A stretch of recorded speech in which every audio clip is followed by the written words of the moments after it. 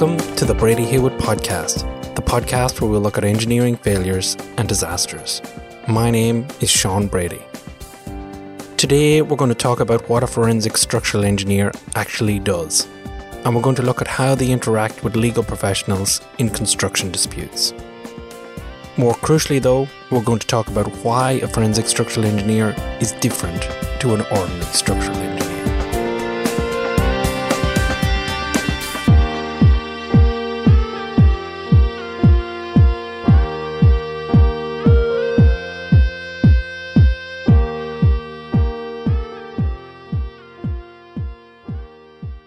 When I introduce myself to legal professionals as a forensic structural engineer, the most common question I get asked is, how is a forensic structural engineer different from an ordinary structural engineer?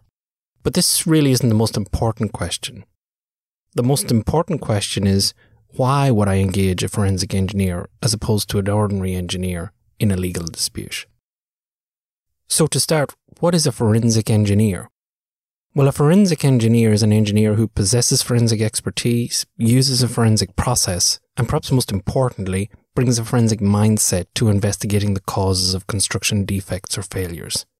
And stating the obvious, you'd use such an engineer in a dispute where it was critical to accurately determine the cause of a defect or failure in a forensically sound manner.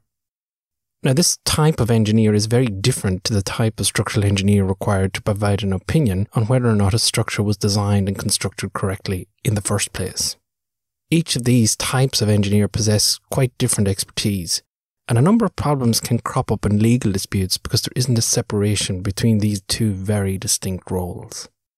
But why is this the case? Why wouldn't the engineer who has, for example, designed bridges for the past 30 years not be the ideal engineer to provide an opinion on what caused the bridge failure? Well, before trying to answer these questions, we should first ask ourselves what we actually mean by the term ordinary engineer.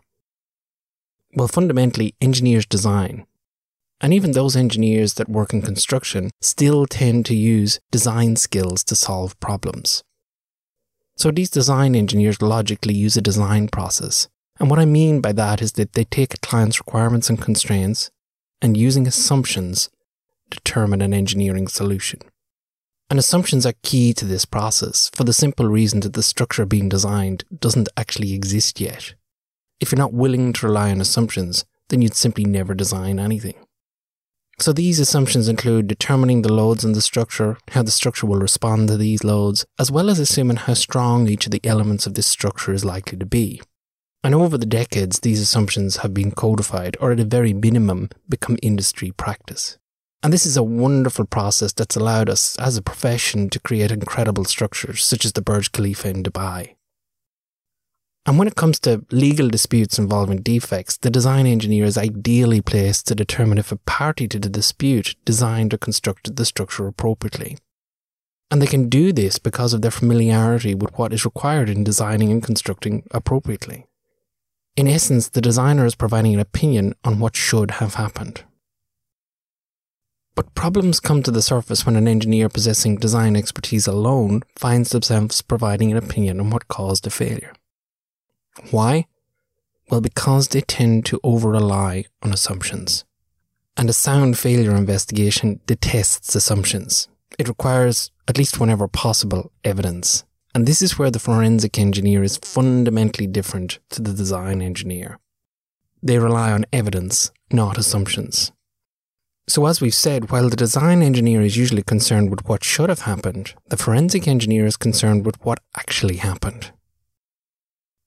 So the forensic engineer collects evidence, comes up with a broad range of failure hypotheses, and tests each of these hypotheses against the available evidence to determine their likelihood. They then rule out hypotheses that are inconsistent with evidence as being less likely causes of failure. And in an ideal world, the forensic engineer is left with one hypothesis, the one true chain of events that caused the defect or failure, with this hypothesis being the one most consistent with the evidence collected.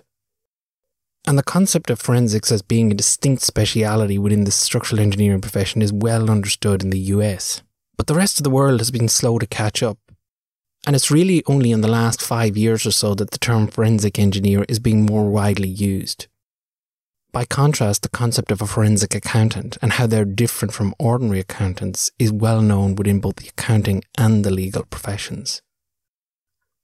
So as a forensic engineer, I've often investigated the causes of defects and collapses working right alongside a design engineer. And while I examined the cause of a failure, they determined if the structure had been designed and constructed with respect to the relevant standards. Central to this working relationship is the ability to compare notes to determine if any lack of compliance actually played a role in the failure. In many cases, there are designs that have a lack of compliance, but that doesn't mean that this compliance issue at all contributed to the collapse. And one of the keys to my role is the forensic mindset, the willingness to apply essentially detective skills and determine true causation. It's these detective skills that set the forensic engineer apart. And I'm not suggesting that some design engineers don't have detective skills, but the two skill sets are not easily interchangeable. If you think about it, asking a design engineer to investigate failures is asking them to question every assumption they rely upon in their day-to-day role, which is not an easy thing to do. By contrast, of course, asking a forensic engineer to design something is asking them to place faith in assumptions they're usually skeptical of.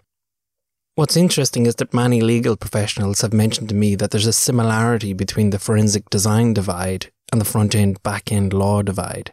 The expertise required to negotiate a contract is very different from that required to take a contract and run a dispute. So as in most things in life, it's horses for courses. The important thing to remember is that the world of the design engineer is very different to that of the forensic engineer.